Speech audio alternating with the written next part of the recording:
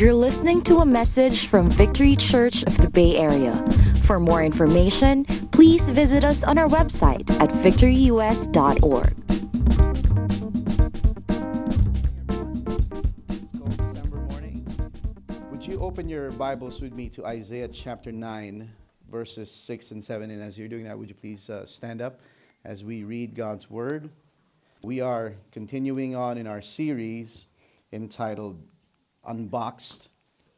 We are on week 3 of this series. And if you have your apps with you, your Victory app. How many of you like our church app? Do you like it?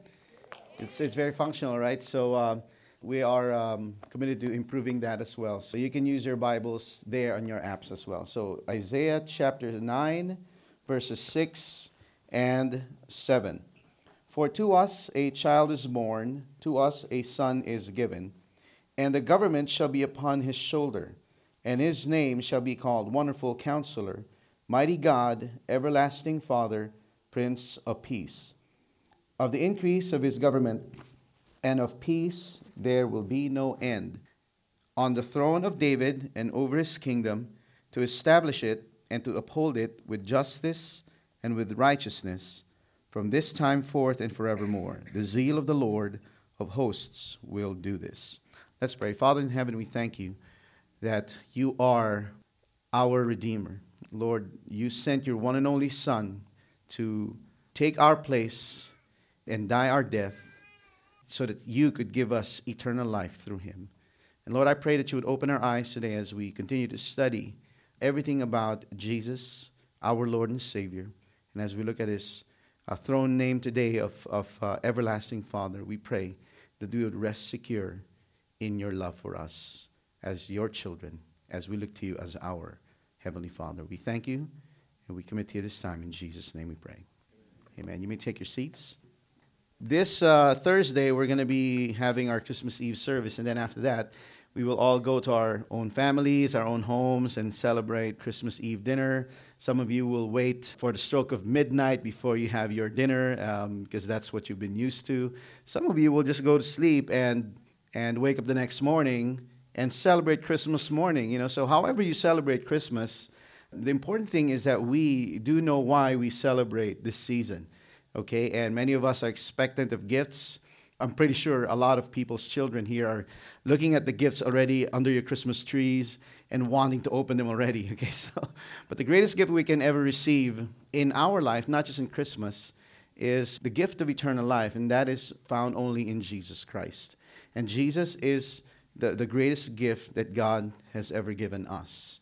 Okay, and what we want to do in the series is we're unboxing that gift, basically looking at his 4 throne names, okay?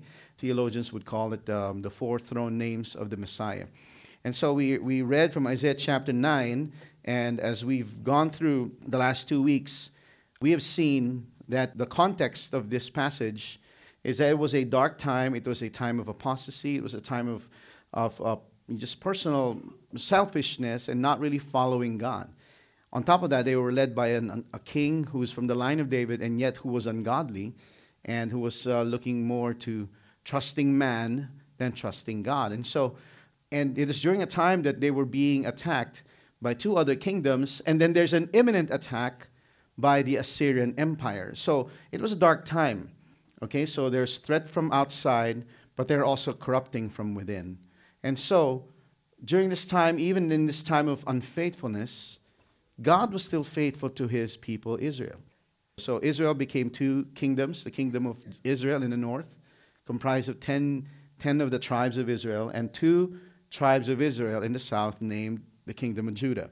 And so God was still faithful to them in spite of their unfaithfulness. And isn't that an amazing thing that we can learn, that, you know, even in spite of our at times that we're unfaithful or times where we're faithless, God remains faithful to us. Don't you appreciate that?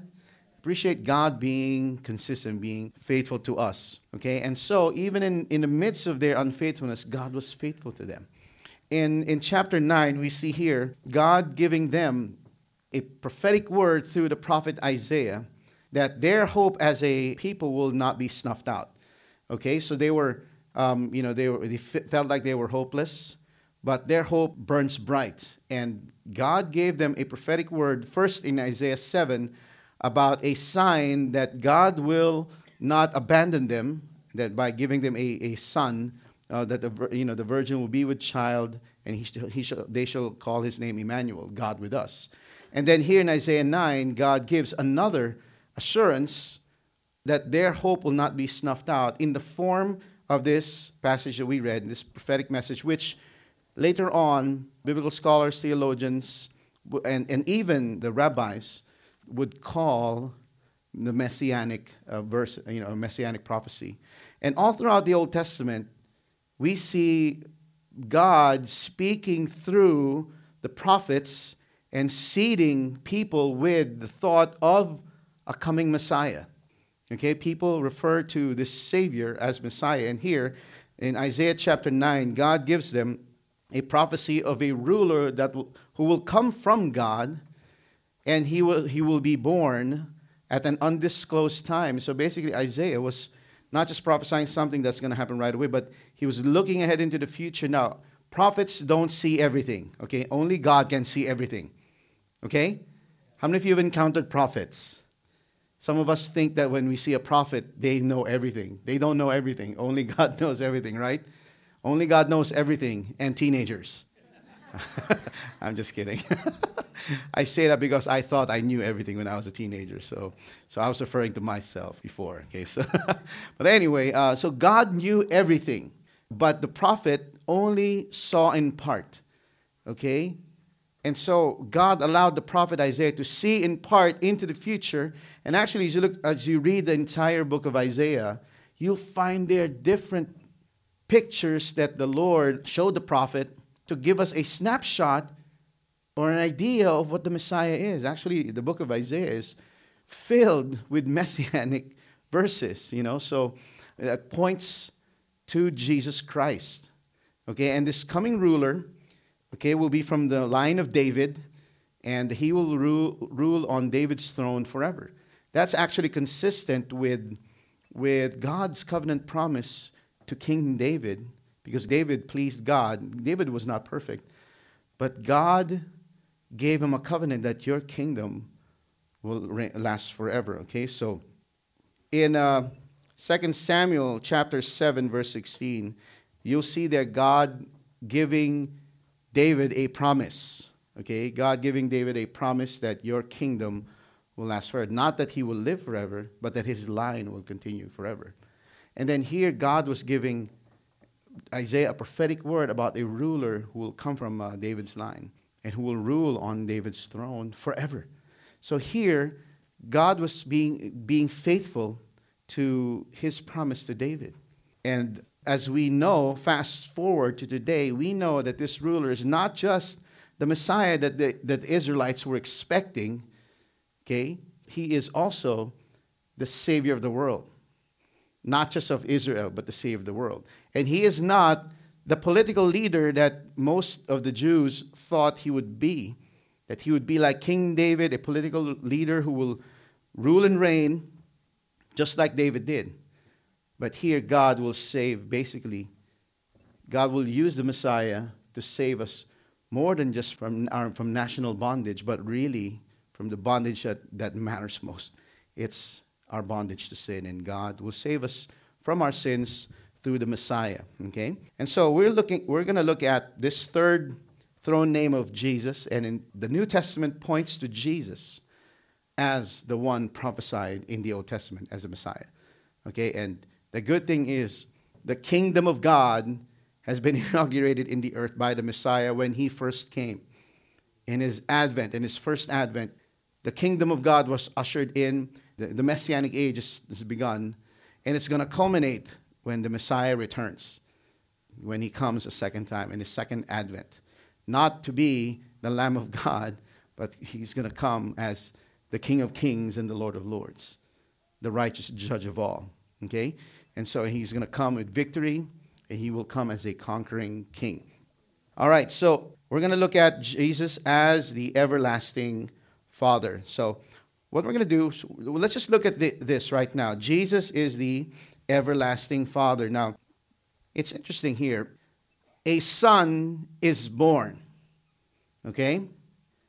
He will be called Wonderful Counselor, which is a reference to deity.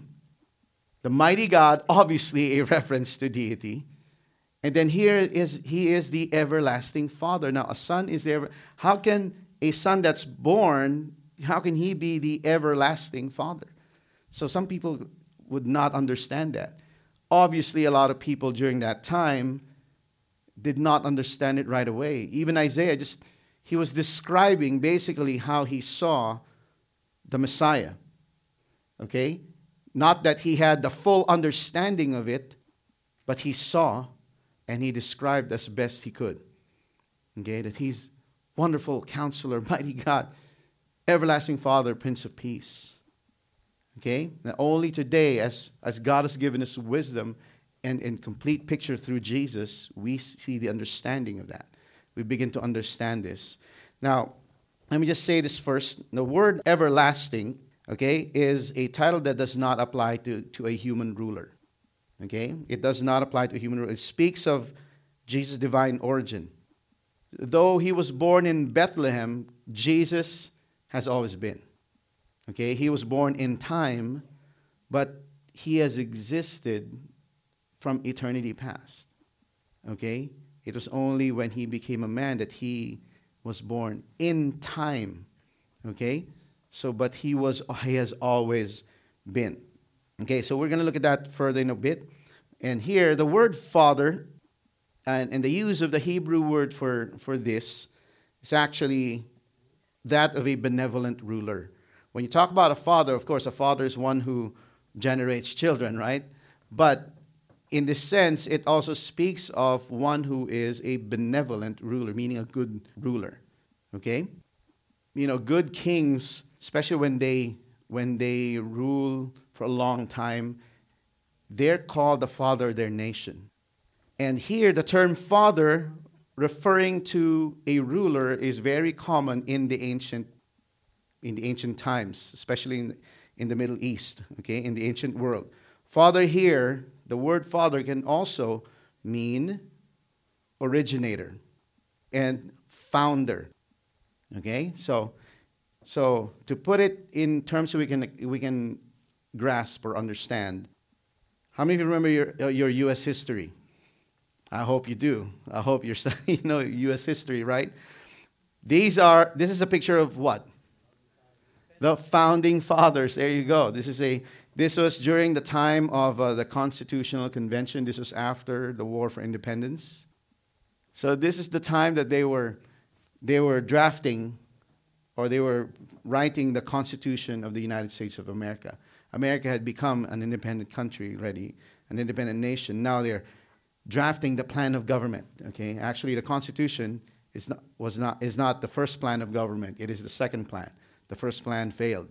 Okay, which is the Articles of Confederation. But anyway, so here, everything that's guiding this country's laws, the writing of the laws, the principles of government, they all came from the ideas of the founding fathers, those who founded the nation.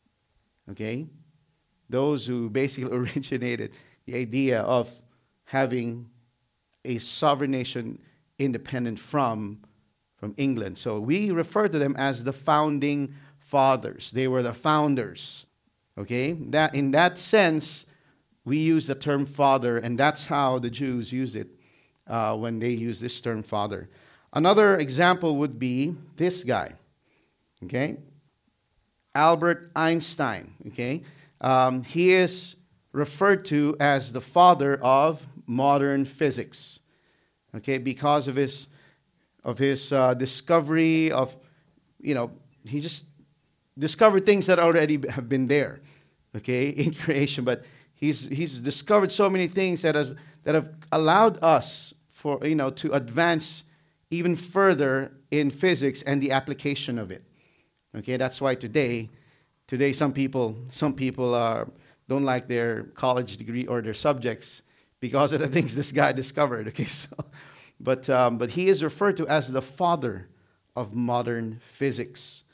Okay, The term Father, by its meaning originator, we can see it from Scripture here, John 8:44. Also in the New Testament, but the concept is there. Okay, so you are of your father the devil, and your will is to do your father's desires. He was a murderer from the beginning and does not stand in the truth, because there is no truth in him. When he lies, he speaks out of his own character. Another translation says he speaks his native language. Okay? And it says, therefore, he is a liar and the father of lies. And the term here, father, the meaning of that is, in the Greek word, also connotes originator. Okay? So there, you see, the term father means not just a patriarch, but a founder, a discoverer, or an originator. Okay? Now, when we see everlasting Father, Jesus is the everlasting Father, we must not misunderstand this. This must not be understood in Trinitarian terms. So some people say, so is Jesus the Father? So what does that imply for, when it comes to the Holy Trinity? I mean, is there confusion among the Trinity? Is there a Trinity at all? That's not even the case, okay? That's not even the case there. So in the Bible Knowledge Commentary, let me read it. It says that the title Everlasting Father is an idiom, okay, used to describe the Messiah's relationship to time, okay, not his relationship to the other members of the Trinity, okay, in relation to time. He is the originator, okay, so he is said to be everlasting, just as God the Father is called the Ancient of Days. You see, God the Father, the Son, and God the Holy Spirit, those are the three divine persons of the Godhead. We refer to them as the Holy Trinity. The term Trinity is not seen in the Bible, but the concept is there. Okay, it was theologians who have coined that. Okay, later on, to refer to that concept. But the Bible reveals God is one God in three persons, distinct persons, but one. How can that be? And that's why it's a divine mystery. You see, if we can figure God out, God will not be God. You understand? Okay? So here, God has chosen to reveal himself. He hasn't explained why, but he has chosen to reveal himself as one God in three divine persons, three distinct persons. And that's why Jesus is co-eternal. He is the Son of God. He is coexistent, and everything that the Father is, Jesus is, but he is distinct. He is the Son, and God the Father is the Father, and we have God the Holy Spirit. Okay, so he is said to be everlasting, just as God the Father is called the Ancient of Days. The Messiah will be a fatherly ruler. Okay, so now, again, this messianic verse, the passage we read, refers to the Messiah as the everlasting Father, as the Messiah relates to the people he will save. He will be an everlasting Father to us. Okay, so, but that is distinct from God the Father. I hope you're tracking here. Okay, so now, Jesus, and here's the other thing here. Everlasting Father basically can also be translated from the original text as such. He is the Father of eternity. Okay? Jesus is the Father of eternity. What does that mean? Let's look at a few verses for us to understand that. First, John 8, verse 58.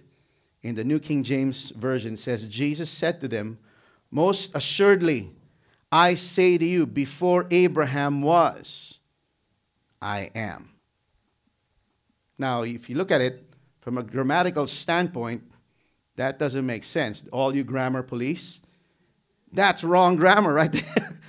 You don't say Abraham was, I was. I am. No, actually, Jesus was saying something here. And Abraham was considered by the Jewish nation to be the father of their nation. Okay? Abraham was their patriarch. He was their father. And here Jesus is saying, before Abraham, you look to Abraham, before he even came to be, I am. In other words, he's been there. He's been existing. And Abraham just came into time and went. Okay? So he was saying that basically he was showing his significance and his importance over Abraham. The Jewish people were looking at Abraham as, they were holding him up high as a figure of their faith, so an example of faith. But Jesus is saying, see, before he was even alive, he was born. I am. What was Jesus saying here? You see the term I am, and as you study this, he was referring basically to Exodus when Moses asked God, what name shall I give to the people? Who sent me? And God said, I am that I am. So Jesus when he was talking to the Pharisees here, he was already giving them hints. Okay, so he was giving them hints. I am. And that's why a lot of them are like, blasphemy. They wanted to stone him. Okay, so, and here we see Jesus said that not because he was bragging, but he was simply stating who he is. He is the Father of eternity. And here in John chapter 1, this becomes clearer as we look at these following verses. In the beginning was the Word. When time started, when time began, the Word was already there, pre-existing. Got it? Time had a beginning. And before time began, the Word was already there. Okay? In the beginning was the Word, and the Word was with God. And the Word was God. You see, John here, and later on Paul, it was beginning to click. This is it. Okay, so they're beginning to see God the Father, God the Son, God the Holy Spirit. And Jesus revealed the Father. But he also revealed that he and the Father are one. Meaning, they're co-eternal, co-equal, okay, of the same substance, but they differ in their functions for the purpose of redemption. Okay, here. In the beginning was the Word, and the Word was with God, and the Word was God. He was in the beginning with God. So this Word who is God was in the beginning with God. Okay? But he was also God. Now, are there many gods? No. There's only one God. Okay? Now, in verse 3, all things were made through him. Can we read that again? All things were made through him. Through the Word who was God and who was with God pre-existing from the beginning. Okay? All things were made through him. In other words, all creation, the entire universe was made through him. And without him was not anything made that was made. Verse 4, in him was life. Look at the person next to you. Is that a zombie or is that a living person? That, you see, whether you believe in God or not, whether you believe in Jesus or not, your very life, you owe it to him. He is the creator of everything. And in him is life. And the life was the light of men. Okay? Another passage. 1 John 4, verse 9. In this love of God was manifested toward us. In this the love of God was manifested toward us, that God has sent his only begotten Son into the world that we might live through him. Basically, what are we saying here? Number one, Jesus is the source of eternity. And he is also the source of eternal life. Do you want to have eternal life? There's only one source. Jesus. Not any other religion. Not any other religious teacher. Jesus said, that's why people say all religions are the same. They all lead to God. It's just a matter of your preference, which path you want to take. Number one, that statement is absurd because for you to be able to make that statement, that means you've observed that all paths lead to God. That all religion indeed all religions lead to God. That you know that for a fact. But that's actually a presumption that people take as fact. But it's actually an assumption, a presumption, however you want to call it. But it's not truth. Okay? To that, here's what Jesus says. I am the way, the truth, and the life. No one comes to the Father except by me. So that's why other people of other faith accuse Christians, you are being exclusive. Well, you know what? Christ, there is an exclusivity to Christ. That is why he's the only way. When you have the only way, that is exclusive, right? How many of you ride in planes? And sometimes you just look at the premier line.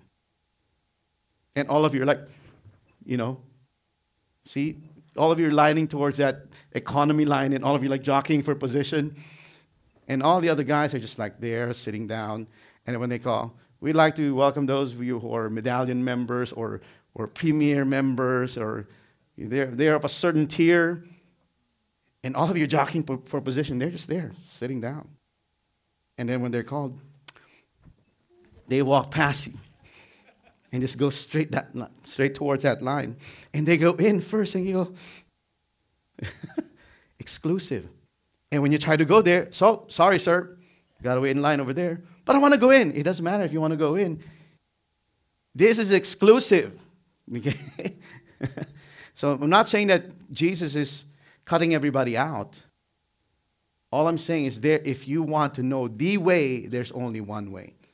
Jesus Christ is the way. Only one.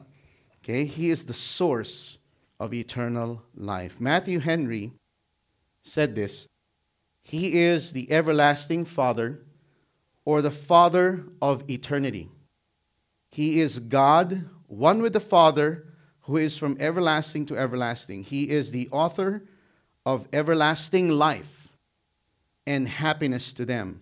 And so is the Father of a blessed eternity to them. So Jesus is the author of eternal life.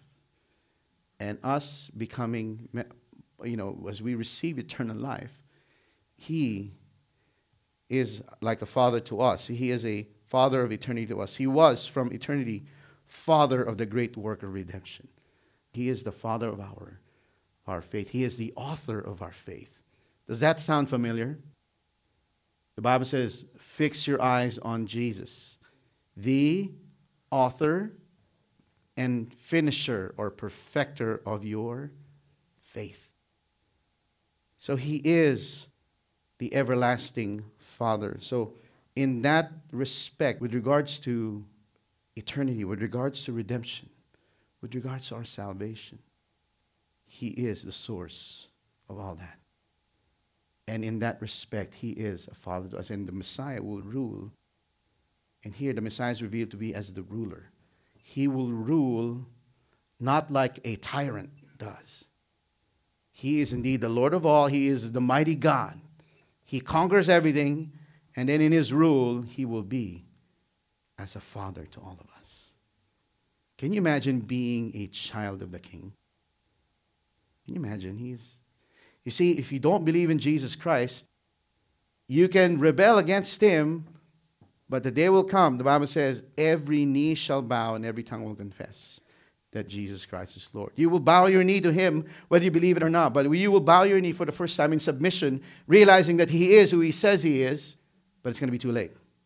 Too late for you. But for us who already have bowed our knees to him by faith, by putting our trust in him, when we see him, he's not just going to be our king. But we already know, as we have already given our lives to him, he's not just our king, he is our Father.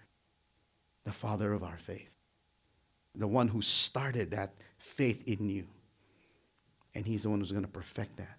So when we see him, on that day, when every knee shall bow, it's not going to be the first time we bowed our knee. Our knees have already bowed. We have already bowed down to him. That means when we see him, there is no dread in our hearts, but a great expectation. We're excited to see our Father. We're excited to see Jesus, the author and perfecter of our faith. We're excited to see the one who saved us, the one who is called our Messiah. There's a song in the late 80s, early 90s by Gary Valenciano. It's called Could You Be Messiah? And the end of the chorus of the song is, Could you be Messiah to me? Think about that. Is he your Messiah? Or are you your own Messiah? Are you defining how you will be saved? Think about that. So my main point for this sermon is this. As everlasting Father, Jesus is the author of eternal life. When we look at him as everlasting Father, he is the one who begins eternal life in us. He is the author. And here's a good thing about Jesus. How many of you begin something and leave it hanging? How many projects are left hanging at home? All of us are guilty of that, right? So, I want to do this, I want to do that. So it's still, and then the new year comes, you just copy paste it to the next year. I mean, many of us, we start things and we don't finish them. So it's not about how we start, it's how we finish. The good thing about Jesus is this. He who began a good work in you will bring it to completion in the day of our Lord Jesus. If he started something in you, he will bring it to completion. All you need to do is just put your trust in him. You don't need to add anything to it. Just put your trust in him and obey him, because everything he has for you as you're following him is for you to fulfill his purpose-free life so that you can bring glory and honor to him. You can glorify him with your life. He is the author of eternal life. Now, simple message, but what are the implications of this? If Jesus is our everlasting Father, what does that mean? It means the following. Number one, we have eternal life in him. If he is your everlasting Father, then you have eternal life. You see, it's because of what he has done and with the Spirit of God, when he dwells in you, when he regenerates you, when you put your faith in Christ, you become born again. It's by the Spirit of God. And when you're born again, you know in your spirit that you are his child. And that's why you can call to him as Father. You can relate to him as your Father, and you are his child. And he is a benevolent Father, a good Father. Not a father we dread, or not a father we hate. Some of us have grown up with fathers that don't reflect the character of God. But that doesn't mean that God is like that. You see, even if you missed out on an earthly father that should have loved you, cared for you, and did everything a father should, you don't miss out when you go to God. Come on now. Okay? You can discover God as your Father. I don't want to get ahead of myself, but you have eternal life in him. John 17 says this. This is eternal life. Jesus is the one saying this. That they may know you. He's talking to God the Father. He's talking to his Father. That this is eternal life, that they may know you, the only true God, and Jesus Christ whom you have sent. Eternal life is all about knowing Jesus and knowing God the Father. Basically knowing God himself. Knowing God the Father, God the Son, God the Holy Spirit. That is what eternal life is all about. It's knowing, and when you say knowing, it's a relational word. In other words, eternal life is all about having a relationship. We can replace that word. And this is eternal life, that they may have relationship with you, the only true God, and with Jesus Christ whom you have sent. Do you have that relationship with God? Or are you just in a religion? Are you just being religious, trying to be pious? Trying to be good? Eternal life. We can have eternal life right here. And it is all about a relationship with Jesus, with God the Father and God the Son, God the Holy Spirit. Secondly, if Jesus is our everlasting Father, we have his provision in our lives. You see, here's what the Father does. You see, the Father brings life, right? Right? It's the Father who brings life. That's why a father is referred to as a progenitor. Okay, so he's the one who basically, fathers multiply, okay? They give life. They sow the seed of life. That's why if Jesus is our everlasting Father, we have his life. And secondly, a father provides for his children, right? Even if the poorest of the poorest father you have, he will still provide whatever he can, because that is what fathers do. They provide. Not everything you want, maybe some of what you want, but they will make sure they will provide everything you need. That's what fathers do. And if Jesus is our eternal Father, we have his provision in our lives. Now, think of it this way. He is the King of Kings and the Lord of Lords. Imagine you are a child of an earthly monarch. Let's say you're a child of Queen Elizabeth. Will you be a poor person? You'll be richly provided for, because Queen Elizabeth is rich, right? Now, what is Queen Elizabeth compared to the King of Kings?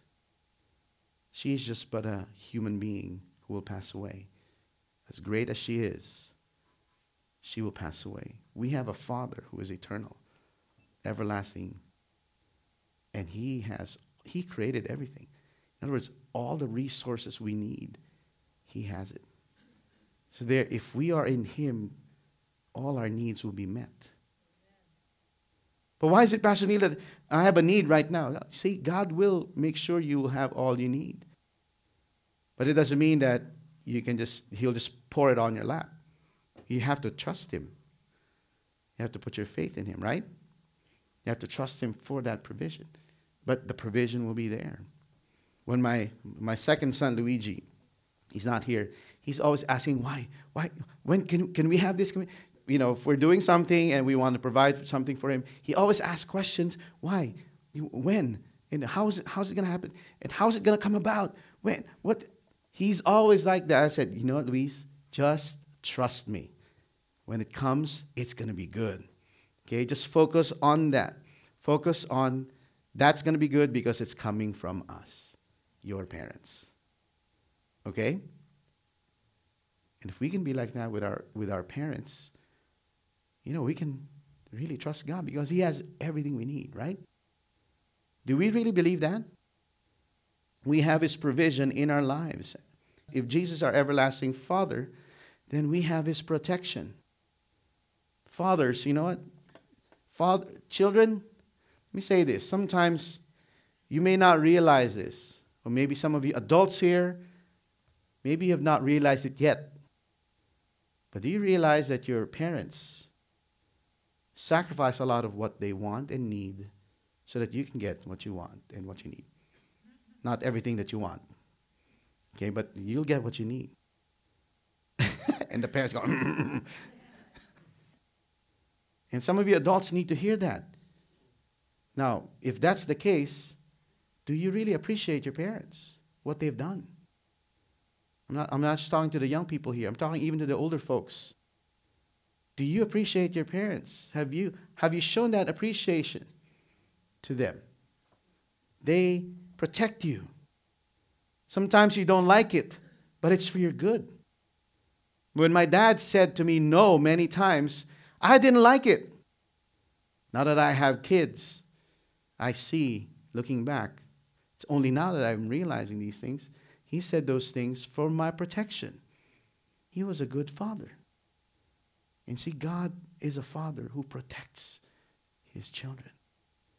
He will protect you. Don't worry about anything. He will. He is your protector. He is your mighty God, the one who fights your battles for you. If Jesus Christ is our everlasting Father, we are assured of his protection. Okay? Fourthly, we can walk in his love. You see, we're close to certain families here, right? Some of you are closer to other families. And, something like my Josh, My son Josh, he always stays with the Mejias, stays there sometimes on weekends, and they just do fun stuff together there. And the Mejias, they just love it. And that's why I appreciate the Mejias so much. They welcome Joshua in their homes. They treat me, and from what Josh is telling me, that I think Migo's grandmother, when Josh is there, pulls out you have a place to sleep already. So something like that. Okay, so we appreciate that so much. That's what family is. But how many of you know that it's only in your family that you can really be who you are? In your family. Even if you're super close with a certain family, that's not your family. You can't really be who you really are. At home, all of us see each other's whatever, and, that stays in the family. Nobody would know about those things, okay? So, and I bet it's the same with you guys, right? Yeah. There are things that your kids do that you just enjoy, but you don't care to tell anybody else. It's only in the family that you can experience that kind of acceptance and love and not be judged for those. And you see, if you're in the family of God, you will walk in His undying, unfailing love. See, you don't have to perform. You see, my kids don't have to perform before they, okay, now you can have your lunch. They don't have to perform. They don't even have to do anything. Just by the fact that they are our children, they're mustered with our love. Now, when you talk about love, it's not just a mushy thing. Of course, love also comes in the form of correction, right? And it's only in families that you can be corrected without being judged. You see, people outside will judge you, will correct and judge you. In the family, you'll get corrected. You may not like it, but you're receiving it from someone who loves you. And you see, if Jesus is your everlasting Father, you can live in His unfailing love. And we can learn to love as He loves us. And the good thing is, when we walk in His love, we catch that on, and we learn how to love others just as He has loved us. Right? Even if you've been messed up as a kid, but if you learn from Jesus how He loves you, then you'll know how to love Him and how to love others, just as He has loved you. And here's the thing, Jesus being the Father's exact imprint, okay, the Bible says in Hebrews chapter 1, Jesus is the radiance of the glory of God and the exact representation of His image. He came to reveal the Father and His love. He is the Father of our faith, but our Father of our faith has come to reveal His Father's love. And let's look at a few verses there. As the Father loved me, I also have loved you. Abide in my love. Live in my love. Okay, John 17:26. And I have declared to them your name. This is when He was praying to God the Father. John 17. And I have declared to them your name, and I will declare it, that the love with which you loved me may be in them. In other words, here's what Jesus is saying. Heavenly Father, we share a love. I am your son, and your love for me is so great that I want to reveal you to them, so that the love that you have for me may be in them as well, that they may experience what I'm experiencing. Are you getting this? Jesus came to reveal the love of the Father so that we can live in it, so that we can experience that kind of love. And lastly, if Jesus is our everlasting Father, we can walk in the fullness of His destiny for us. Okay? We can walk in the fullness of His destiny. You are not an accident. Tell the person next to you, you are not an accident. See, even if your parents or people told you we didn't plan you, you were an accident, God planned you. God decided you're going to be born here at this time, at this hour, with this family. What? This dysfunctional family? Yes, He did. There is a purpose for that. Right? If I were to ask you, would you want to be in another family? Some of you would raise your hand and say yes. But I'm not going to ask that. Okay, so anyway, it's God who places you in a family for His purpose. And why? You are here for a reason. You are here for a purpose. It's not to make money. It's not to make your millions. It's not to make your name great. No. God has a purpose why you are alive today. And you will not feel alive until you walk in the fullness of that purpose and destiny. You see, a lot of people today, they have been ordained by God to do great things, and they're doing something else. And inside there's a vacuum, there's a hole, and they always wonder, is there more to this life? They're saying that because they know they're not in touch with the very reason of their existence. But if you're walking in Christ and you are His child and He is your everlasting Father, then you're aligned to His purpose and destiny, then your life has meaning even during the challenging times. Charles Spurgeon said this: Christ is called the everlasting Father because He does not Himself as a father die or vacate His office.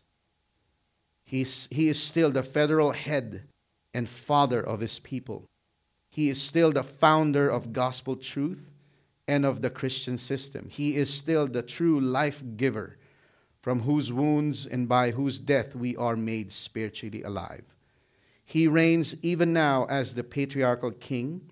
He is still the loving family head, and so in every sense He lives as a father to us who believe. So we've been asking, if Jesus is your everlasting Father, then you'll have His life, eternal life. You'll have His provision. You'll have His protection. You'll walk in His love, and you will walk in His purpose for your life. Isn't that a great life? Even if you're filled with challenges, knowing that Jesus is your Father, everything's good. Everything is put in perspective. He works all things for the good of those who love us, who love Him, who are called according to His purpose. He who began a good work in me will bring it to completion in the day of Christ Jesus. And no matter what we go through, we can say, you know what?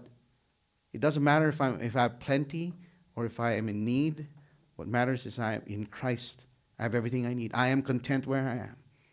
Whether I'm rich or poor, as long as I have Christ, I have everything.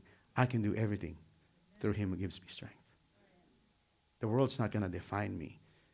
You see, the world will reject you if you don't have this status, if you don't have this much money in your bank, or if you don't have the looks. You see, to Jesus, those things, those are all illusions. What matters to you should be what He says of you. You are His child, and you are His precious to Him.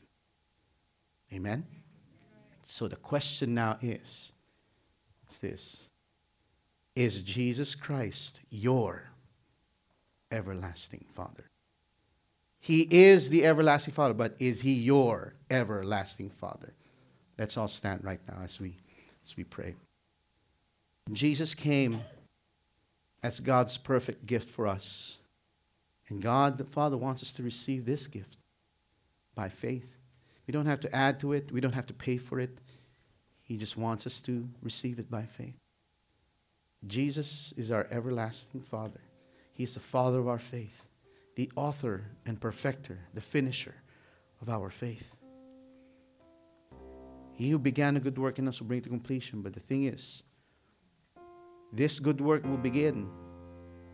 Actually, we will begin to realize this good work when we put our trust in Him.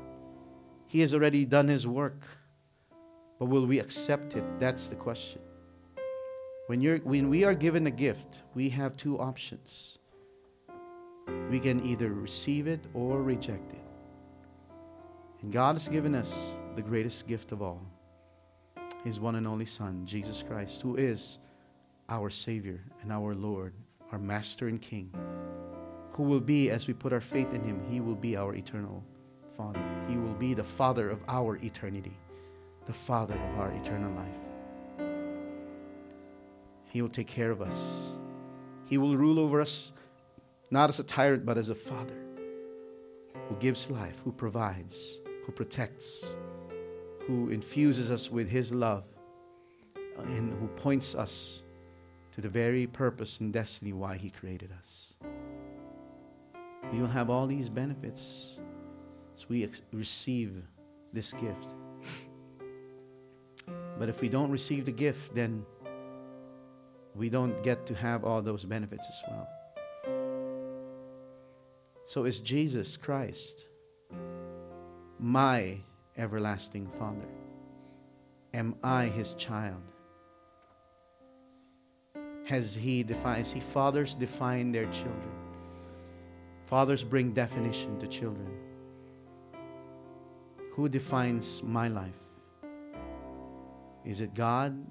Is it Jesus who defines my life? Or is it me? Do I define my life? Father, I pray that you would open the eyes of people here who have thought of themselves as believers, and yet they're the ones defining themselves, and they're the ones who they trust in themselves and in religion more than they trust in you. Lord, would you open their eyes? They may see you. Lord, open the eyes of our hearts, Lord, that we may see your glory, we may see your goodness, that we may see you for who you are, and that we may respond accordingly.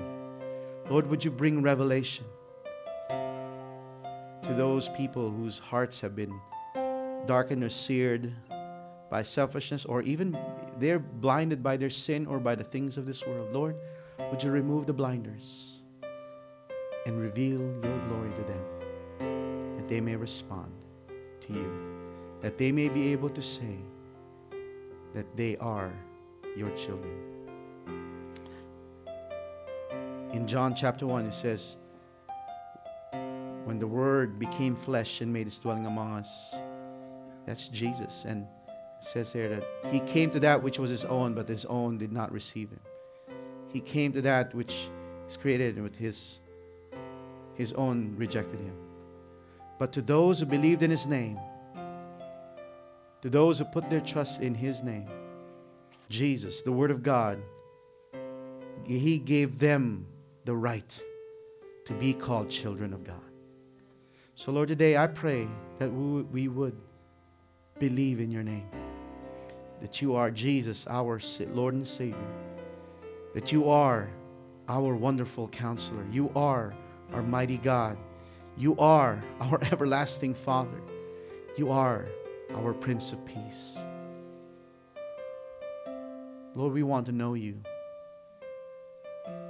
As we unbox our gifts this Christmas, Lord, I pray that as we receive more and more revelation of who you are, may we embrace you for who you are in our lives, that our lives would be conformed to that revelation of Jesus in our lives. May we learn to appreciate you more. And Lord, for those of us who are your children, we thank you that you've given us eternal life. We thank you that you give us your provision. We thank you for all your protection. We thank you for all your love. And we thank you that we get to walk in the destiny, the very reason why you created us. What a great privilege, Lord. And for that, Lord, simply for that, we give you all the praise and glory. You deserve all our worship. And today we worship you, not just during Christmas, but all the days of our lives.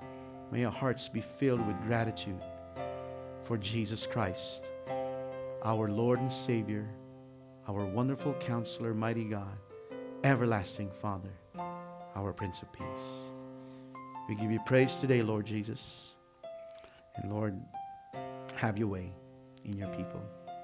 And may we reflect your love to others, that others may see you in and through our lives. We give you praise and glory in Jesus' name.